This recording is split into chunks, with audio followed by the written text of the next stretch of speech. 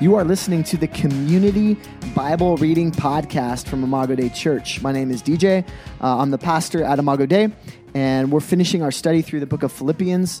Every day we're reading a passage from the Old Testament, a passage from the New, and today is Philippians chapter 4. That's our New Testament reading, and so for chapters 2 and 3, I did a deeper dive, and I want this to be a shorter. I'm going to look at just a couple verses and hopefully keep this one a little more brief. But I'm looking at verses 10 through 13 of chapter 4. Here's how they read.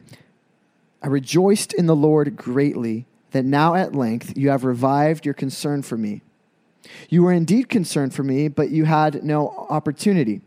So what's happening here is he's saying, Paul is in prison. He's writing this. He's been on these missionary journeys, planting churches, and he's saying, you've revived your concern for me. What he's talking about there is actually like financial and physical needs. And he's saying, I'm rejoicing that at length, that in great ways, you have cared for me. You've sent stuff to me. I'm not saying you weren't concerned for me. You were indeed concerned for me, but you had no opportunity, right? But and I'm just thanking you, or not actually. He never says thank you. That's a whole nother conversation of why he doesn't. He's saying, I rejoice in the Lord. He's giving credit to God. I thank the Lord, right? Because if you thank, now we'll go into the conversation. If he thanks them, I thank you, then it becomes a reciprocal, like in the culture. Like if I thank you, that means that I'm now indebted to you, and then it becomes an indebted type relationship. But he's saying, I rejoice in the Lord. He's drawing into a new type of relationship where it's not this sort of barter and like, hey, I help you, you help me type thing. It's saying, no, we're united, we're koinonia from chapter 1, verse 5. We're brought together in this mission of God. And so I rejoice in the Lord that you revived your concern for me. Okay, well, I didn't mean to go there, but we did. You've helped me out. Verse 11, not that I'm speaking of being in need. It's really interesting. Not that I'm speaking of being in need. I didn't need anything, for I have learned in whatever situation I am to be content.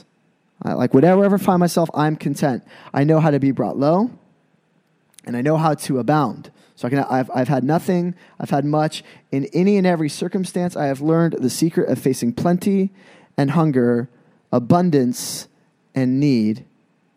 I can do all things through him, through Christ, who strengthens me. And again, I'm sure you've heard of verse 13 there. That's one of those popular verses. I can do all things through Christ who strengthens me. And that's a verse that's often ripped from its context to say, hey, you can dunk a basketball, or you can pass the test, or if you just have enough faith in Christ, sky's the limits, you can do whatever you want. But if you look in the context of the passage, that's not at all what it's saying.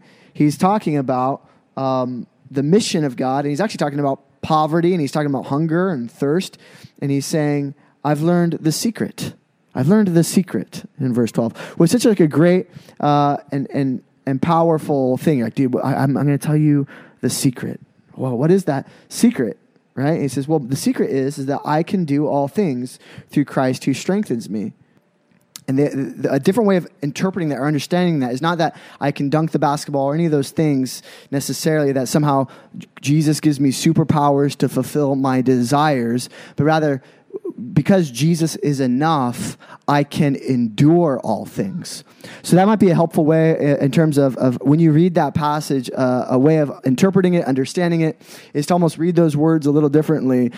Because I think in our culture, I can do all things is such a phrase that makes you think like, oh yeah, like I can become the CEO of this company, because Christ strengthens me. And I guess that's technically true.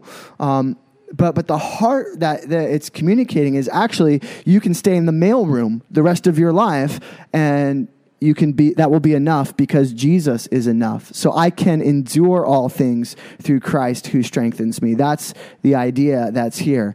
And so that leads us to a place of prayer, adoration, thank God or marvel at God that he is enough. That you don't need to win. You don't need to be the CEO and the boss. You don't need to dunk the basketball. You don't need to get the girl. You don't need to win the game. You don't need to win the prize. Jesus himself is the prize. He is worthy. in confession, God, all the times I want you to give me the stuff rather than thinking that you are enough. I try and use you, God, thinking that I have needs that you cannot meet, thinking that that if I'm hungry or poor, that somehow that's a reflection of your lack of love and care for me. And thanksgiving. Thank you, God, for the church, that we do meet each other's needs. Thank you, God, that we're able to partner in the gospel and support and help us to be a people, right? Well, we get to that in supplications, I guess, but thank you, God, that we can support one another, and thank you that you're enough. And finally, supplication, God, help us to find places where we can support and where we can meet each other's needs, and we can show that Jesus is enough.